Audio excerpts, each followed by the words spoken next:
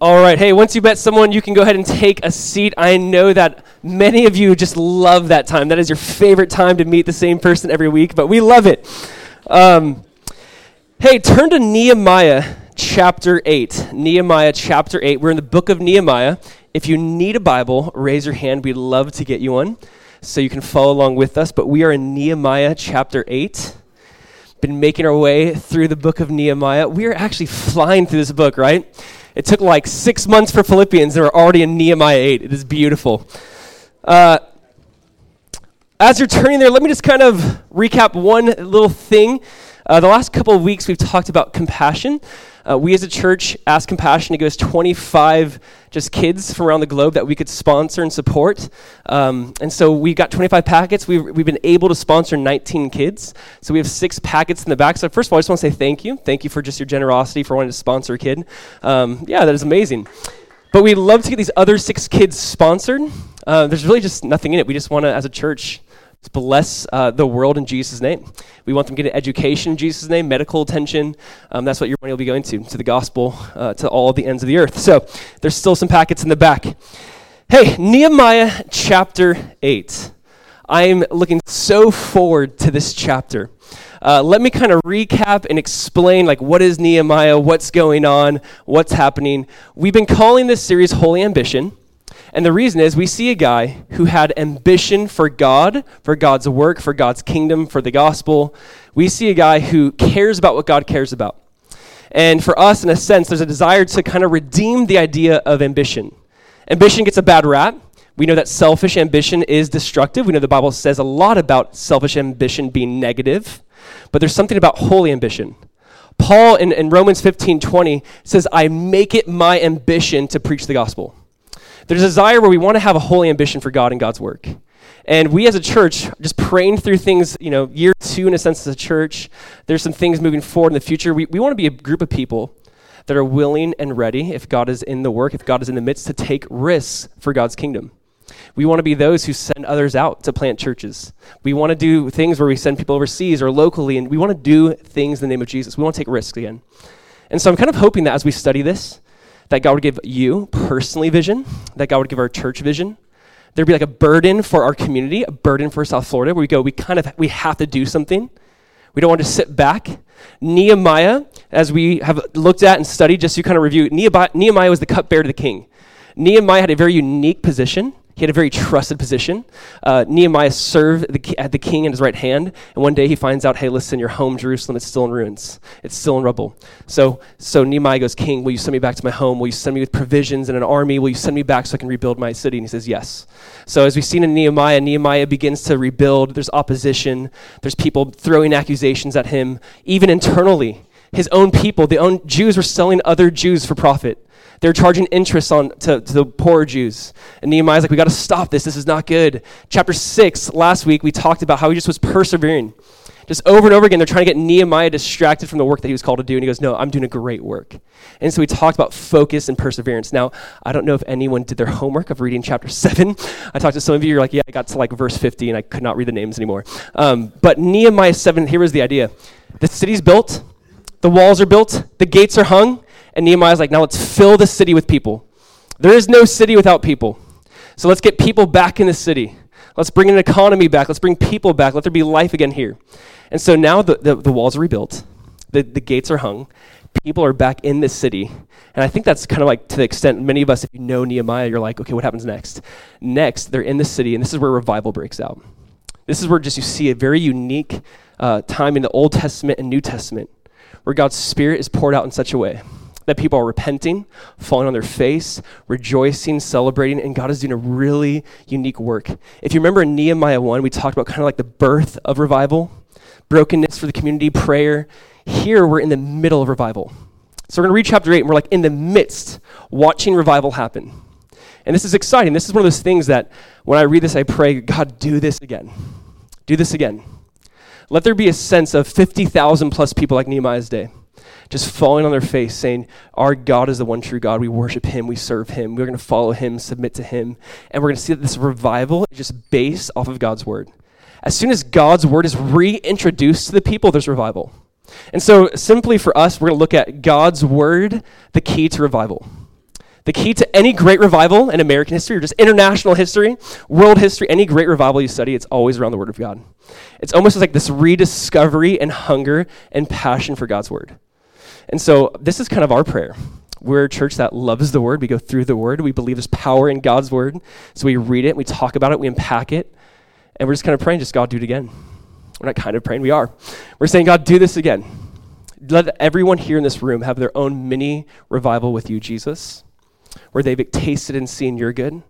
Then the quietness, they hear God just speak to them and say, I love you. I've redeemed you. I've bought you at a price. Therefore, glorify me in your body and in your spirit, which are mine. Like, we want you to hear from God. And we want to do this corporately together. Just how can we walk in this? So here's what we're going to do. We're going to read Nehemiah chapter 8. We're going to read the whole chapter. We're going to look at some key points. There's so much good stuff here, so bear with me. There's going to be a lot of points today, a lot of good thoughts, I hope. But let's do this. In Nehemiah 8, as the people read, it says they stood to read. So we're going to stand to read the word of God. So why don't you stand really quick and we'll read Nehemiah 8. Nehemiah chapter 8. Look at verse 1. It says, now all the people gathered together as one man in the open square that was in front of the water gate. And they told Ezra, the scribe, to bring the book of the law of Moses, which the Lord had commanded Israel. So Ezra, the priest, brought the law before the assembly of men and women, and all who could hear with understanding on the first day of the 7th month. Then he read from it in the open square that was in the front of the water gate from morning until midday, before the men and women and those who could understand, and the ears of all the people were attentive to the book of the law. Verse 4. So Ezra the scribe stood on a platform of wood, which they had made for this purpose, and beside him at his right hand stood Mattathiah, Shema, Ananiah, Uriah, Hilkiah, Maaseiah, and at his left hand, these are great names if you're looking for baby names, Pedadiah, Mishael, Malchijah, Hashum, Hashabidah, Zechariah, and Meshullam. Just say it fast. Verse 5. And Ezra opened the book in the sight of all the people, for he was standing above all the people, and he opened it. And all the people stood up. And Ezra blessed the Lord, the great God. Then all the people answered, Amen, Amen, while lifting up their hands. And they bowed their heads and worshiped the Lord with their faces to the ground.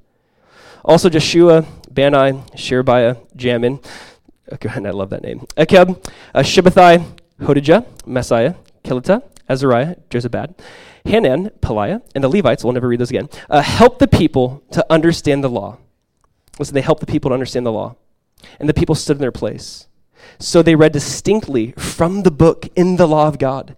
And they gave sense and helped them to understand the reading. And Nehemiah, who was the governor, Ezra the priest, and the scribes and the Levites who taught the people, said to all the people, this day is holy to the Lord your God. Do not mourn nor weep, for all the people wept when they heard the words of the law. Then he said to them, Go your way, eat the fat, and drink the sweet, and send portion to those whom nothing is prepared, for this day is holy to our Lord. Do not sorrow, for the joy of the Lord is your strength. So the Levites quieted all the people, saying, Be still, for the day is holy. Do not be grieved. And all the people went their way to eat and drink, to send portions and rejoice greatly, because they understood the words that were declared to them. Verse 13. Here's the application of the word. Now on the second day, the heads of the fathers' houses of all the people, with the priests and Levites, were gathered to Ezra, the scribe, in order to understand the words of the law. And they found written in the law, which the Lord had commanded by Moses, that the children of Israel should dwell in booths during the feast of the 7th month, the Feast of Tabernacles, and that they should announce and proclaim in all their cities and in Jerusalem, saying, Go out to the mountain and bring olive branches, branches of olive trees, myrtle branches, palm branches, and branches of leafy trees to make booths as it is written. Then the people went out and brought them and made themselves booths, these little shacks, these little houses, each one on the roof of his house, or in the courtyards, or in the courts of the house of God, and in the open square of the water gate, and in the open square of the gate of Ephraim. So the whole assembly of those who had returned from captivity made booths and sat under the booths. For since the days of Joshua the son of Nun, until that day, the children of Israel had not done so. And there was very great gladness. Also, day by day, from the first day until the last day, he read from the book of the law of God. And they kept the feast 7 days. And on the 8th day, there's a sacred assembly according to the prescribed manner. Stay standing and we'll pray. Father, we just thank you again that whenever your word is opened up and explained thoroughly and clearly, that it's like shining a light into our souls, that it's revealing things maybe we've always knew but never really just submitted to. God, we just ask that your word would just speak to us today, that God, we be a people who hunger for your word, who submit to your word, who rejoice at the sounds of your word. God, we just thank you again. We thank you that we can worship you, seek you, and know you through your word. Jesus, we thank you that you are the word made flesh. God, that you dwell among us. So Lord, we just ask that you'd speak again and move again in your name. Amen. You may be seated. I don't know if you've ever been a part of something like this, but have you ever been in the middle, like in the midst of an incredible moment?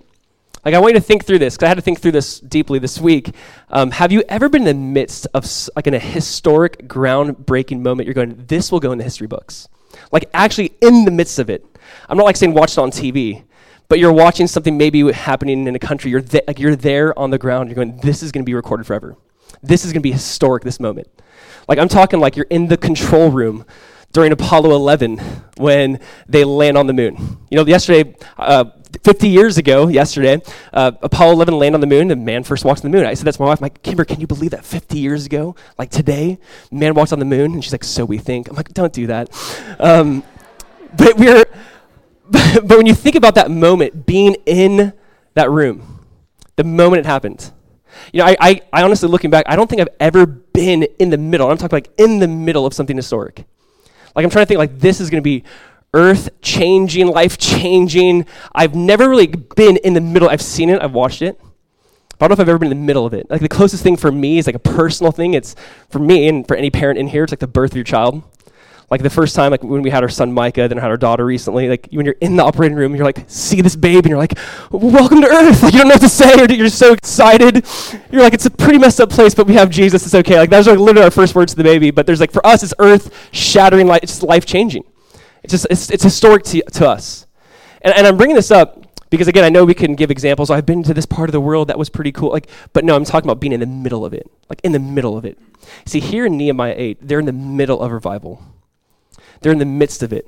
They're not reading about it in some history book. Like they're a part of it. They're a part of this moment that's going to change Israel's history, that's really going to help welcome and usher in the Messiah. They're in the middle of a groundbreaking movement. And here's what I want to say. This is like on my bucket list. My bucket list, you could say, is I would love to be a part of some global or local revival. Not that even we have to be leading it, but just in it.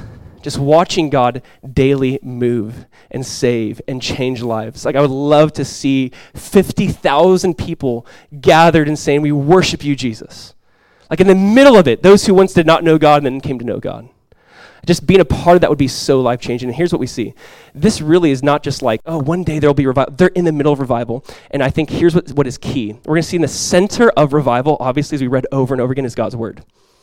There's absolutely no revival without God's word being spoken. And I think this is just so key in 2019. I think this is so important for us. I think we're very aware of God's word, but we don't know it. So I want to like kind of look at this more in depth. So as we walk through the text, we're going to have a few points, all right? I'm going to throw them up here for you, and don't be overwhelmed. It's okay. 6 points? Like 6. That's like double. I know. It's okay. Honor or hunger for the word. We're going to have this hunger for the word. They're going to hear the word. They have this deep honor for the word. We're going to see them handle the word appropriately. We're going to see that holy is the word. And then they heed the word. They apply the word. All right, so let's just kind of walk through this because I want you to see the different responses to the word of God. The very first thing we see is this hunger for the word. Look again at verse 1, Nehemiah 8:1. It says, now all the people gathered together as one man in the open square that was in front of the water gate. And they told Ezra, the scribe, to bring the book of the law, of Moses, which the Lord had commanded Israel. All right, first thing we see is this hunger for the word. So here's the context. Nehemiah is in Jerusalem. It's around 445 BC. Ezra's been there, the scribe's been there for about 13 years. They finally rebuild the walls. They finally rebuild the gates. There's 50,000 people that moved into the city. And right when they did this in Nehemiah 7, they moved in. We see that within that month, the people go actually to the priests and they say, bring the book. Bring out the book. Bring out the word of God. Bring out the law of Moses. The people ask for this. I love this. I want to encourage you guys. I want to encourage every church. There should be a sense which the people require of us, people who preach God's word. It's to preach God's word. I want to hear God's word. Bring the book. Bring out the book. There is this deep sense of hunger for the word of God from the people. And I don't know how you create this. I don't know how you create a hunger for the word of God.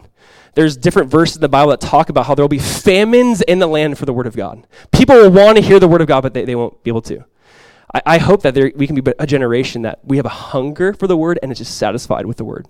They say, bring out the book. And so here's a first thought. Obviously, it's simple. Do we hunger for the word of God this way?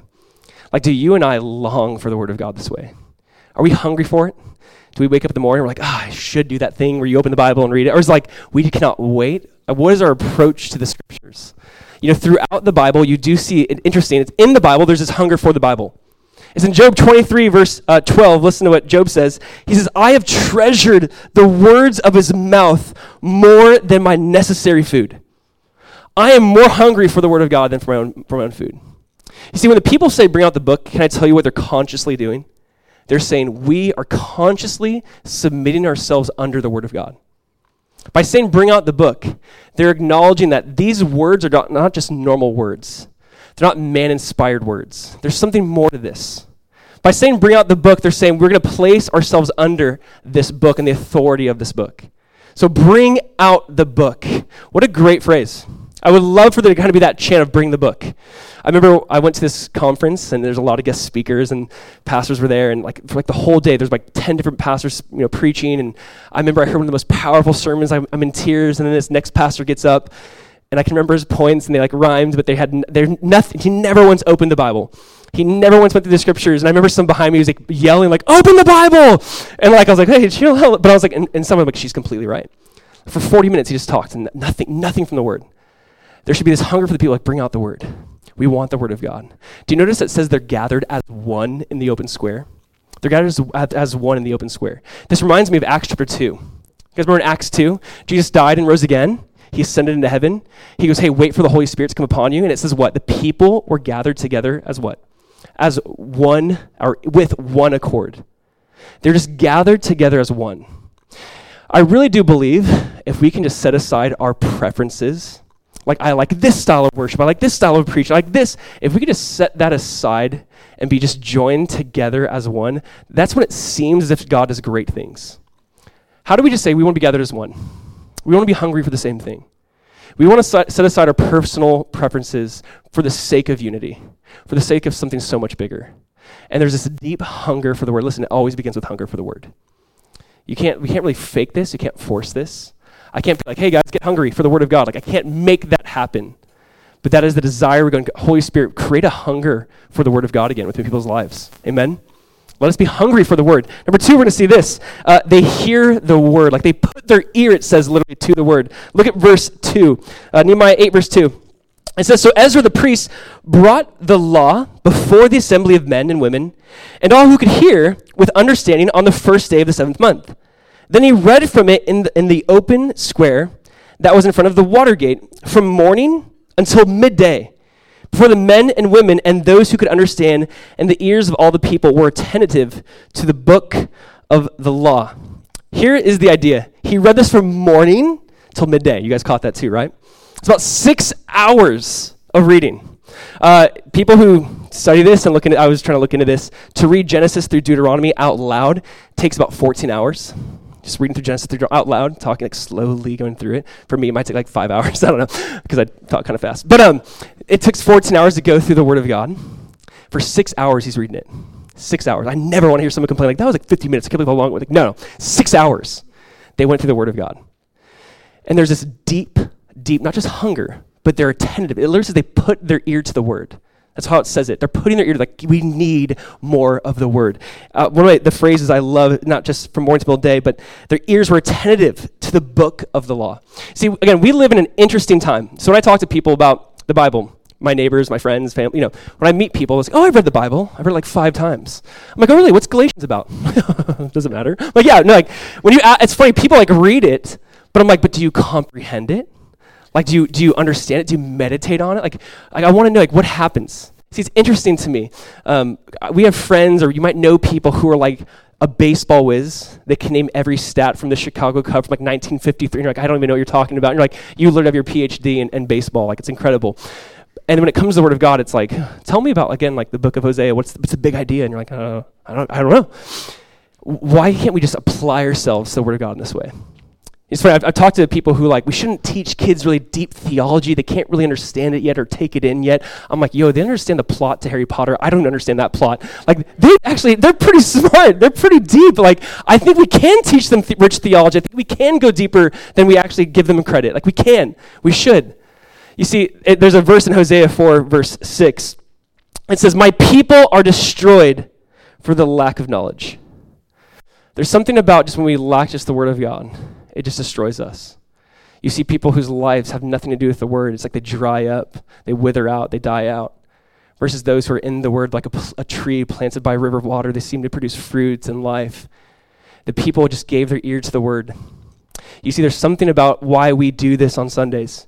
If you ever think about like church liturgy or the idea of like how we do our worship service, you could say the centrality of it is the Word of God. We're trying to say that we can't know God apart from His Word. He is literally the Word made flesh. God spoke at various times and in various ways to the prophets of old, but in these last days He's spoken to us through His Son. There's something about just the Word walking among us. Paul told Timothy, a young pastor, he said this in 1 Timothy 4. He says, till I come, give attention to reading, to exhortation, to doctrine. He goes, till I come to you, be in the Word, read it. Exhort each other, teach doctrine.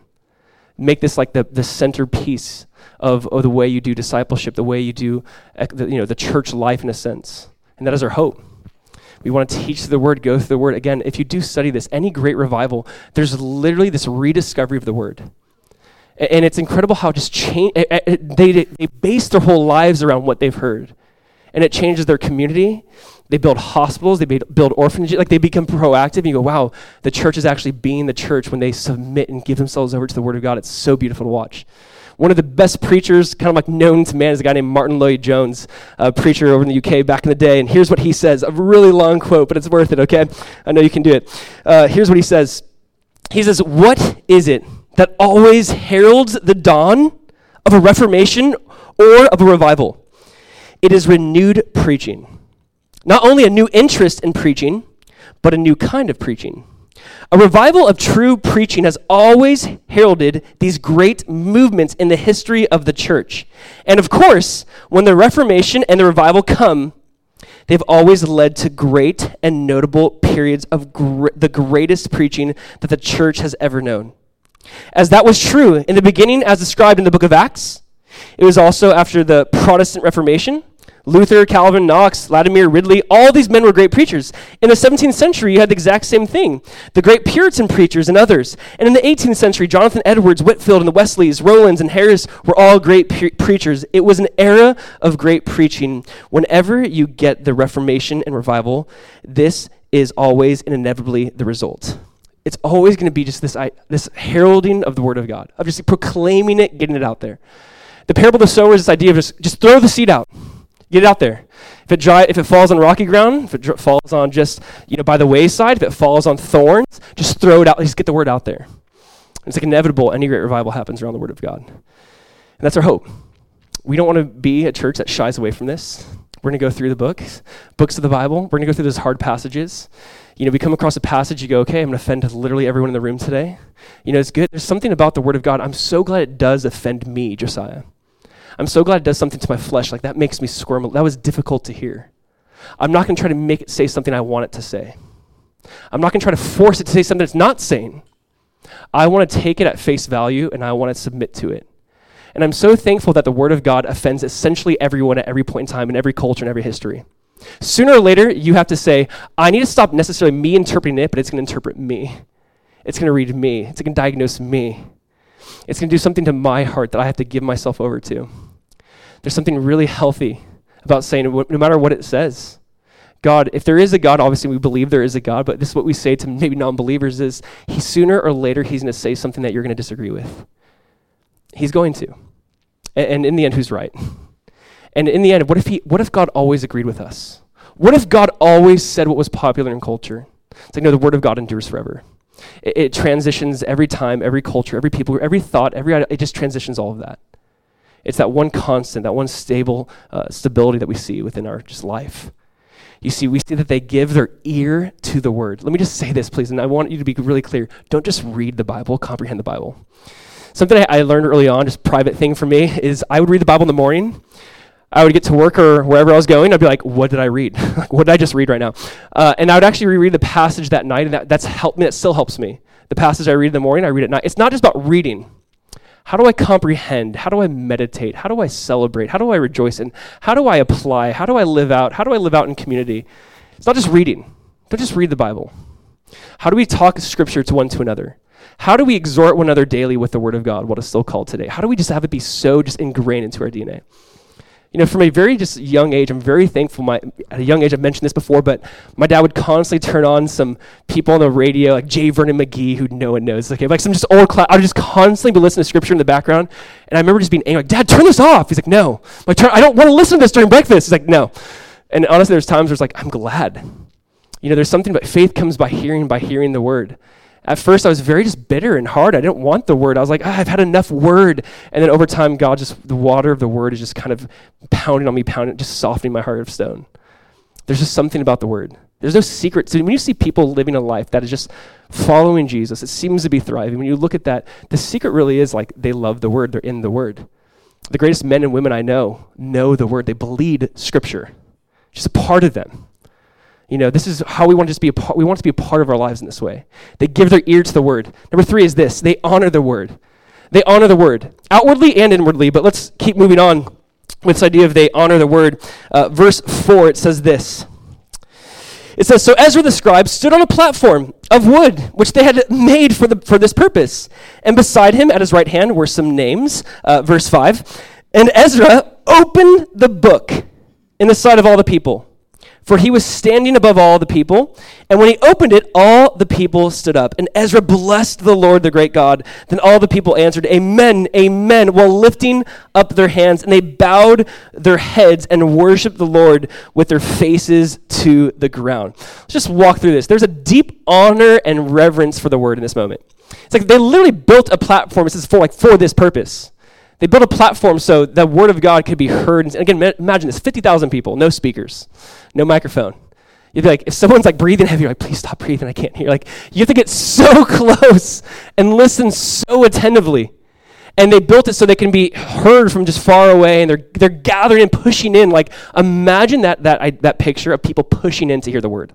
Like, I need to hear the word. What is being said? What is God saying to us right now at this moment? Let's press into this. And they build a platform for this. And I think it's not just like, yes, it's a physical platform, but let's think about this. How do we as people just give the word of God a platform? How do we give the word of God a platform in our lives? How do you give the word of God a platform in your life? Like, does the word of God, does the Bible, does scriptures have place in your life? Does it have a platform in your life?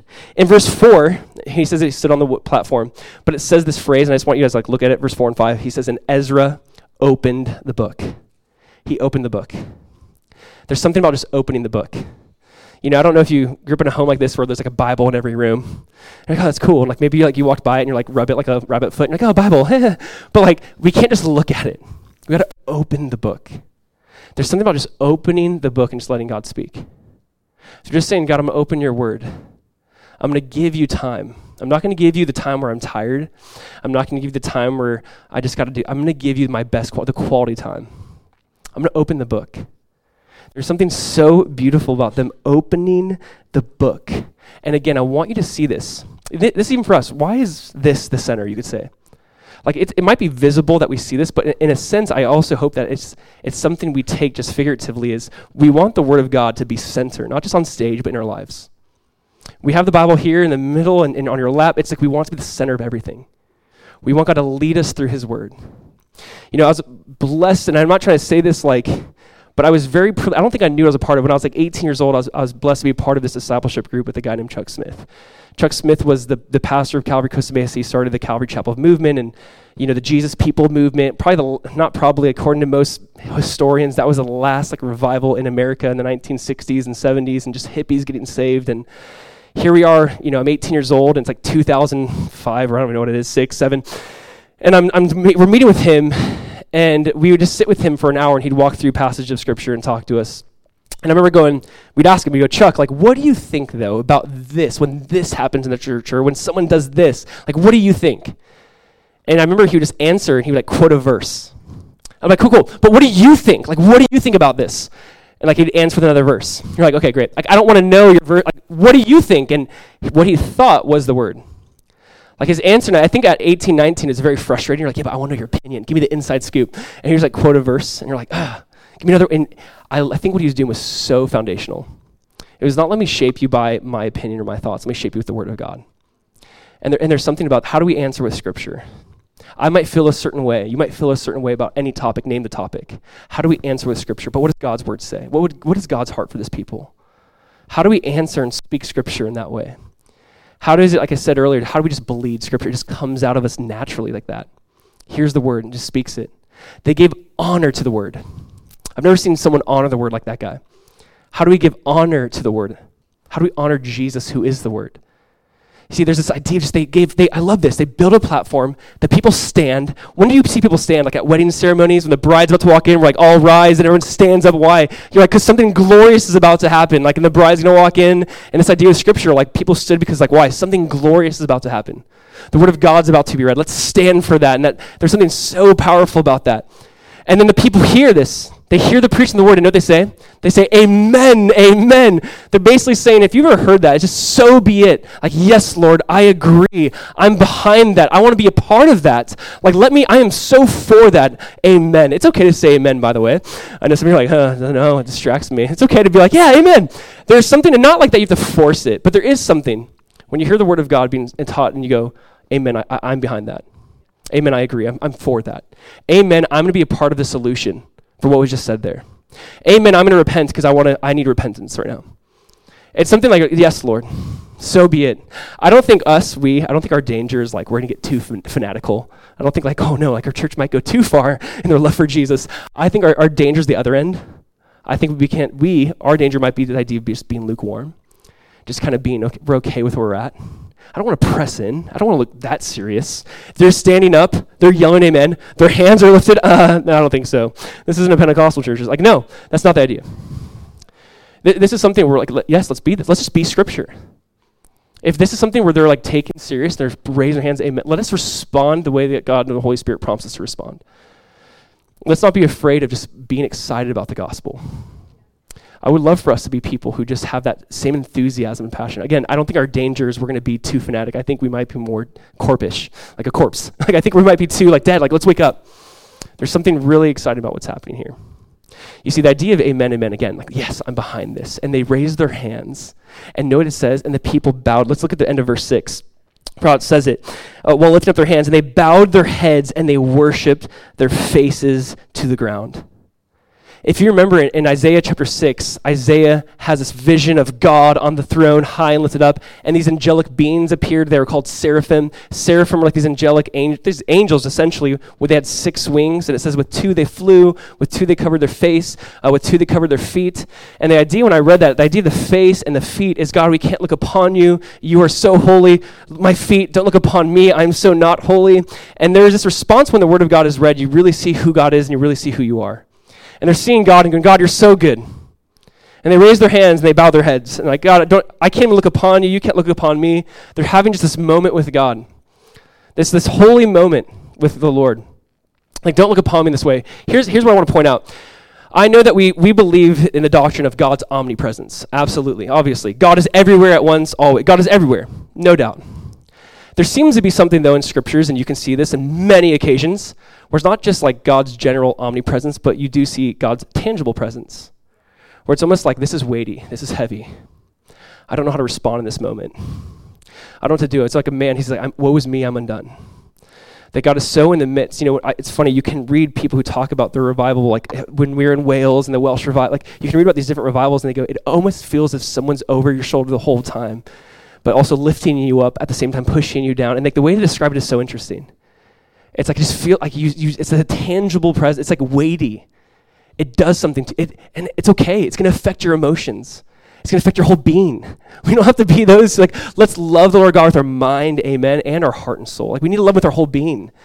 And it's okay to have an emotional response when you go, God, I just feel like you're so near. I don't even know what to say or do or respond. I just want to be still and know that you're here and know that you're God. And this is what's happening. The people are just praising and bowing. And let's just keep reading. Not only is there just this honor to the word, there's this idea that this is holy right now. And the word of God is holy, and that moment is holy. So number four, actually I got ahead, is handling the word. Verse 7, it says a bunch of names. Verse 7, go down to the middle. And it says, and the Levites helped the people to understand the law. And the people stood in their place. So they read distinctly from the book in the law of God, and they gave the sense and help them to understand the reading. This is so key. Can we not forget this? So they're reading the word of God. Then there's a priest and some men going into the crowd and saying, hey, do you know what that means? Let me help you understand what that means. And they're handling the word of God with care.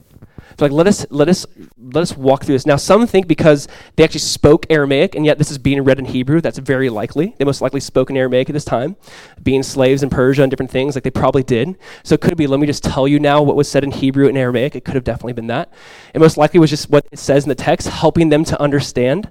Like, let us clarify. Do you know what this means? Again, remember, they haven't seen anything like this in over 100 years. They haven't experienced anything like this in a very long time. The different festivals and feasts, that'd be their great-great-grandparents that maybe knew of those things, not them.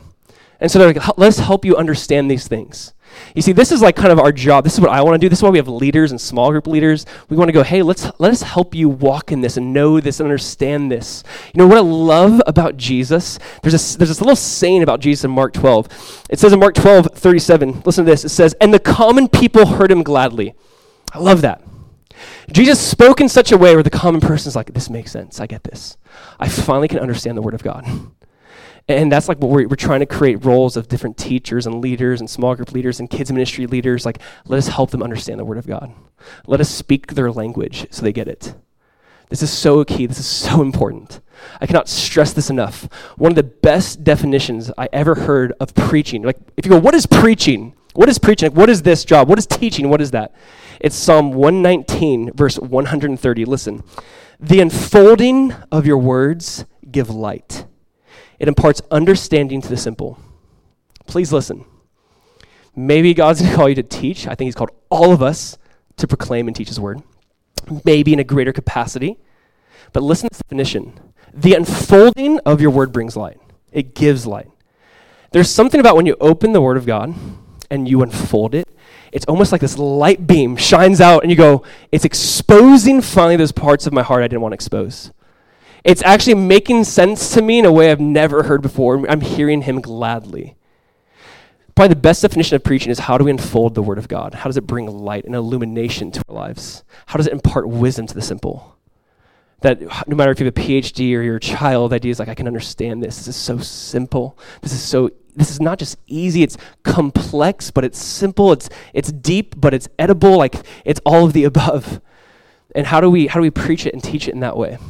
One of my favorite stories in this is in Acts chapter 8. There's this Ethiopian eunuch guy, and if you read the story, he has the scroll of Isaiah. He's reading Isaiah, and he doesn't know what he's reading. We'll throw the verses up here. Acts chapter 8, verse 30, it says this. So Philip, he's one of the deacons, he ran to this guy, and he heard him reading the prophet Isaiah. And this is what Philip asked. He goes, do you understand what you're reading? What a great question. We should just ask people. And I love the honesty. We would lie. He said, how can I unless someone guides me? And he asked Philip to come up and sit with him. I love this. He goes, do you know what you're reading right now? You're reading the prophet Isaiah. Like, do you have any idea? I actually have no idea. How can I unless someone helps me? And he goes, well, I'm so glad you asked. Let me help you understand. And he was actually reading about, obviously, Jesus the Messiah. I'll tell you the text in Acts 8. It's incredible. This idea is true for us. How can we understand unless someone guides us? They're coming alongside the people and they're handling the word of God with great care, with great tact, coming and speaking to the people. That's number 4. Number 5 is this. They're going to see that the word in that moment, that day was very holy. So holy is the word. Look at verse 9. Verse 9. And Nehemiah, who was the governor, Ezra the priest and scribe, and the Levites who taught the people, said to all the people, this day is holy to the Lord your God. Do not mourn nor weep, for all the people wept when they heard the words of the law. Then he said to them, go your way, eat the fat. I love that. Drink the sweet, and send portion to those whom nothing is prepared, for this day is holy to our Lord. Do not sorrow, for the joy of the Lord is your strength. So the Levites quieted all the people, saying, be still, for the day is holy, and do not be grieved. Just stop there really quick. This is a holy moment that's happening. This is what theologians call Biblia Sacra, like the scriptures are sacred, they're holy. This is not just a normal thing happening. This is not just a normal man talking inspirationally. This is a holy moment, holy day, because the holy words of God are being spoken. Maybe you wonder, why does it say Holy Bible? Why does it say that on the most Bible that says Holy Bible? Why is this holy? In 2 Timothy chapter 3, look at this, verse 15. We'll put it up here. Paul writes to Timothy and says, from childhood you have known the holy scriptures, which are able to make you wise for salvation through faith, which is in Christ Jesus. All scripture is God-breathed and is useful for teaching, rebuking, correcting, and training in righteousness, so that the man of God may be thoroughly equipped for every good work. He goes, you've known the Holy Scriptures since you were a kid. You've known this. You know what the scriptures are about. It's about salvation in the name of Jesus. The Old Testament. It's about this idea that there would be one who would come to save. The just shall live by faith. Old Testament, not New Testament. That they're looking forward to the promised one. They're looking forward to the one who could save them from their sins. Because you know this. You know this. You know that all scripture is God-breathed. Maybe you know this. I love that phrase, God-breathed. It's this phrase, theopneustos. Thea, God. Neustos is this idea for pneuma or breath or spirit. It's saying this is the very breath of God. This is the very Spirit of God. You know that the scriptures are the breath of God. As I'm talking, the breath is leaving me. The word of God is the breath of God leaving me. This is his very word. You know this is a holy moment happening. This is a holy day. And here's what I want to point out. This is appropriate and also inappropriate, how they respond. And I like this. They hear those words of God and they're weeping. And this is so fascinating to me. Did you catch this where the priests are going, hey, don't weep, don't cry? Like, huh? We'll talk about that in a second. But they're weeping, which I think is very, very appropriate. Here's why. Romans 3:20 says it this way. It says, for by the law is the knowledge of sin. Hear that really quick. For by the law is the knowledge of sin. Do we get this? As the law is being read, they're going, oh my gosh, God's law, we are so far from this. We are so sinful, and they're weeping. God, your word says this, we're doing the exact opposite. As the word of God's being read, they're acknowledging their sin, they're acknowledging their life being so far from this. There's something about the law that says, hey, listen, the wages of sin is death. Hey, this is what God's word says, this is your lifestyle. If you don't do this, it's going to lead to death. And guess what? No one can do it. No one can keep it. The law brings knowledge of sin for all of us. But here's the good news, is that through law comes death, but through Jesus Christ comes grace and truth. The law condemns us all, but Jesus paid for that condemnation. The idea, the law just points us to Jesus. The law is saying, look at your sin. I can't imagine, like this moment for them, it's like, oh, we're so sinful. They're going, but don't you understand that God promised from before the foundations of the world that he would provide the sacrifice of sacrifices to pay for your sin? You don't have to be sad. You don't have to feel this way. There's something so incredible about this moment. I want you to track with me, guys. The law brought this knowledge of their sin. The law brought this heaviness where they're crying and weeping and saying, God, we've sinned so much. You know what it reminds me of in John chapter 8? It's that woman who's literally caught in the act of having an affair. She's caught in the act of adultery. And the scribes and the Pharisees bring her out and they throw her naked before Jesus and say, Jesus, we caught her having an affair. And the Bible says that we should stone her. What do you say? And Jesus just doesn't respond and quietly writes something in the ground. And it says, one by one, her accusers are leaving. I just imagine Jesus writing down their sins, and they're like, oh snap, I gotta get out of here. He's just writing something down, they're leaving. And she's like, Jesus asks, he goes, where are your accusers? She says, there are none. Neither do I condemn you, go and sin no more. And see, this idea of the law shows our sin. It does. It really does. But there's also this celebration of Jesus that I paid for that sin, now just go and sin no more. Now walk in that freedom. Now celebrate that. Celebrate the fact that our sins are forgiven. You see, in chapter 9, they're going to repent. again. In chapter 9, there's going to be a lot of sin confession and tears. And it's appropriate in chapter 9, but not in this moment. Because in this moment, they're about to celebrate this festival, this feast. There are days before this great feast, the Feast of Tabernacles. So they're saying, don't weep. This is not the time to mourn. This is actually the time to celebrate. And this is what the phrase is that we know and love. For the joy of the Lord is your strength. Here's one attribute of God I feel like we never talk about or don't talk about enough. Do you know that God is joyful? Do you know that we know that? I've read, I can't say so many. I've read books on the attributes of God, and you never see the chapter on the joy of God, God's joy. You'll see the love of God, the greatness of God, the goodness of God, the mercy of God, the kindness of God, the wrath of God, the justice of God. But I've never seen it's like, hey, the joy of God. And yet, God, this is how God describes himself. God says, I rejoice over you with singing. Do we see God as glad? Do we see God as a God filled with joy? You know, Nehemiah is not talking about your joy. He's saying the joy of the Lord, that's your strength. Be reminded of God's joy over you. I think some of us in this room right now need to know that God is joyful. Be reminded of that he rejoices over you with singing. I see Micah in the morning. I go, Micah, I love you, buddy. Good morning. And do you notice that that's how God views you? That God sees you in that same light? The joy of the Lord is your strength. The idea of strength is like the joy of the Lord is your hiding place. It's what you run to. It's almost communicating this idea that's very similar. It's of sanctuary. The joy of the Lord is the place we run to for grace. The joy of the Lord is the place we go to when we need strength and healing and help. The joy of the Lord is our Sabbath. That is our rest. That is like the word he's using here. He's saying, know that this is a portal for energy, a portal of great, to get to God, just to go to God. God is a God of joy, and that's going to strengthen you. That's going to change everything. I hope one of the defining characteristics of our church is like, man, they have joy. It's like, yeah, because we have Jesus. Like, we have him. Like, Jesus even told you, I want to give you my joy in John 15. Like, this is something we just see throughout scriptures. The kingdom of God is not meat nor drink, but righteousness, peace, and joy in the Holy Spirit, right? I mean, this should define us as people. Here we go, Jeremiah chapter 15, here's what he says. He says, your words were found and I ate them, and your word was to me the joy and rejoicing of my heart, for I am called by your name. God, I saw your word, I ate it, and it brought me joy. Psalm 19 says, the statutes of the Lord are right, rejoicing the heart. There's something about when you actually read the Bible, I believe correctly, it should produce joy. Yes, it'll produce brokenness. Yes, it'll produce a side of, oh my gosh, the knowledge of sin, but also the knowledge that sin is paid for. And that produces joy. Amen? I want you to see the word is holy, and it produces repentance and joy. And we'll talk more about repentance next week, but let's just focus on this idea of joy, because he goes, don't sorrow, don't weep, rejoice. I love this now. Eat the fat. All right? Enjoy this. Celebrate. Barbecue is what he's literally saying, barbecue. You know, enjoy this time. Verse 13 to 18, we're not going to read it, but here's the last point. Number 6 is this. We're going to see heed the word. We read verse 13, 18. Here's the idea. They heard the word of God, and here's what happens. They're going, wait a second. It's that time. It's that month.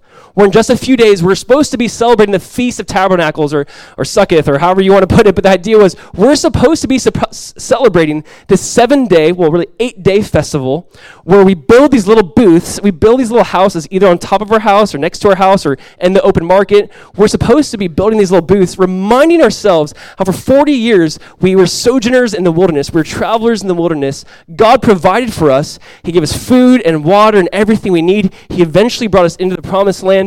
The idea, the Feast of Tabernacles, was to remember and celebrate what God has done, and is also to look forward to the day that we would be abiding with God, that we would have our dwelling place with God. They celebrate for 2 reasons. God took care of us, and he will take care of us. God provided a home for us, and God will provide a home for us. And it's this 8 days of, like, in a sense, celebrating. It's like a camping trip, and it's supposed to be fun, and I'm sure it's just very, like, I love the idea for, like, kids that even just seem like you can see it, taste it, touch, like you're just a part of this festival that, you know, engages all of your senses. And they're saying, no, this is not to be a time of weeping. We're supposed to be celebrating this festival in just a few days, and everyone got their supplies ready, and everyone celebrated this. It says like no other day. Like, since the days of Joshua. Basically, I believe it's a hyperbole for saying we have not seen this festival celebrated since the original celebration of this. We have not seen it celebrated in this way. And here's the idea. They heard the word of God. They realize where they're at in their calendar. And they say, we need to apply this and do this immediately. And here's the point, obviously. When you and I hear the word of God, we need to apply it immediately. We need to immediately say, oh, wait, God's word says that? Oh, let's do that. What is the point of reading the Bible if we read it?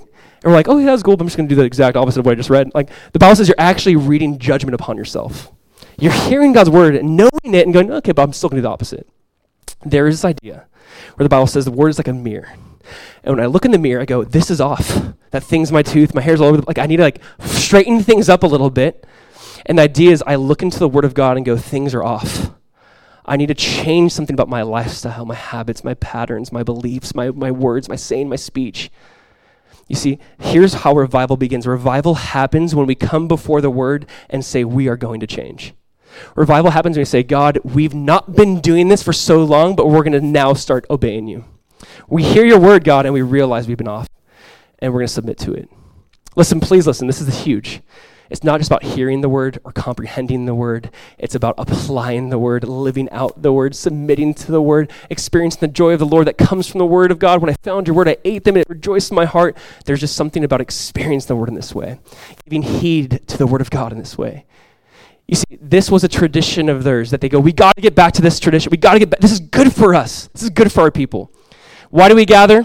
Why do we go through the word of God? Why do we pray? Why do we sing? Why do we do community? Why do we do the Lord's Supper? Why do we do baptism? Because we realize God gave us these things. Let us do them. Let's walk in them. And if there's something in here that we're not doing, we repent and we turn to you, God. And that is the idea. Hey, church, apply this to you right now. As you look at the word of God, what is that area you go, I need to surrender this. My speech is just off. I'm just constantly bitter, constantly unforgiving, constantly trash talking that person. God, my lifestyle is off. You tell me this is the will of God, my purity, but I'm sleeping with my boyfriend or my girlfriend. I'm fondling them. I'm just doing this, whatever I want to do. Where is it off? And we go, God, we hear your word and we're done fighting it. We're done being slaves in another land. We give ourselves fully over to your word and watch rejoicing come again. Watch this idea of when you submit yourself to the word of God, you go, oh my gosh, when I actually live out the word, I feel different. That's how God designed it. It's pretty cool. He made our soul to enjoy him and know him. And there's something about hearing the word and living it out, and let us do that. And here's what we're going to do. Today, we are going to take communion. We are going to remember and celebrate the death of Jesus. And please don't get sidetracked. Please listen to this. The first time that they ever took communion, what did Jesus do? It says he gave thanks. Communion is a time to, yes, look at our God and remember how he paid for our sins. Absolutely. It should be a holy moment, but please do not miss this. Communion is a celebration that your sins have been paid for. Communion is a time to rejoice. The idea of communion, the word even Eucharist, when you see it originally, it just means thanksgiving. That's what it means. Thanksgiving. I'm giving thanks. So when they say, eat the fat, party, celebrate, pass this on, help others, let other people celebrate. When they're saying this for us, communion is a time to celebrate Jesus and the work of the cross and his death, burial, and resurrection. We hold that cup, we hold that little cracker, and we go, Jesus, thank you that by your blood, by your stripes, we are healed. That Jesus, your body was broken, your body was pierced, so that my sins could be forgiven. Thank you. We celebrate and remember the death and resurrection of Jesus. Let me say this, if you do not believe in Jesus, there's no need to take it. There's no, you have to do this because you're here. By no means. Don't remember something. You don't want to remember something you don't even believe in. But if you believe in Jesus, you received, you take it. Celebrate. Celebrate that fact. Jesus, my sins are paid for. You're so good. So I'm going to pray. We're going to do some worship a little bit. As I pray, when I'm done praying, they're going to pass out communion. As you get it, I'm going to ask you guys this. Please not just take it quickly. Just thank Jesus. Thank him. Jesus, thank you for this. Talk to him. Thank you. Tell him, God, this is what this means for me. This is what this has done for me. Pray. Talk to him. When you're ready, take communion where you're seated. We'll have some worship going. Spend some time just thanking him some more, praise him some more. We'll end worship and just close out with some closing thoughts. All right? Hey, listen, the word of God always has and will birth revivals. Let us be a people that go back to the word, love the word, hunger for it, celebrate it, apply it. Amen? Let's do that now as we remember Jesus through communion. Let's pray. Father, I know there is just so much. Your word is inexhaustible. God, there's even more here. I just pray, I ask Jesus that you really would create a hunger, a passion for you. And God, not just for knowledge, not just for information, but for you, Jesus, the living word. God, that everyone, my heart included, would just say, we want to know you, Jesus. The word is all about you. It's pointing to you. It's talking about you. And that's why we can read the word and have joy. So God, we thank you. We want to praise you now. Even as we just take communion, as we just celebrate, Jesus, your death, your body being broken, your blood being shed so that ours would not have to be. so that, Jesus, we could walk in newness of life, so that we could be back in fellowship with you, God, that our sins that once separated us from you have now been paid for. We thank you for that, Jesus. So we just praise you now, invite you now. God, we just ask for more, not just your omnipresence, your tangible presence, Jesus. That, God, we just sense that you're near and that you're here, and you're wonderful in your precious name, God. Amen.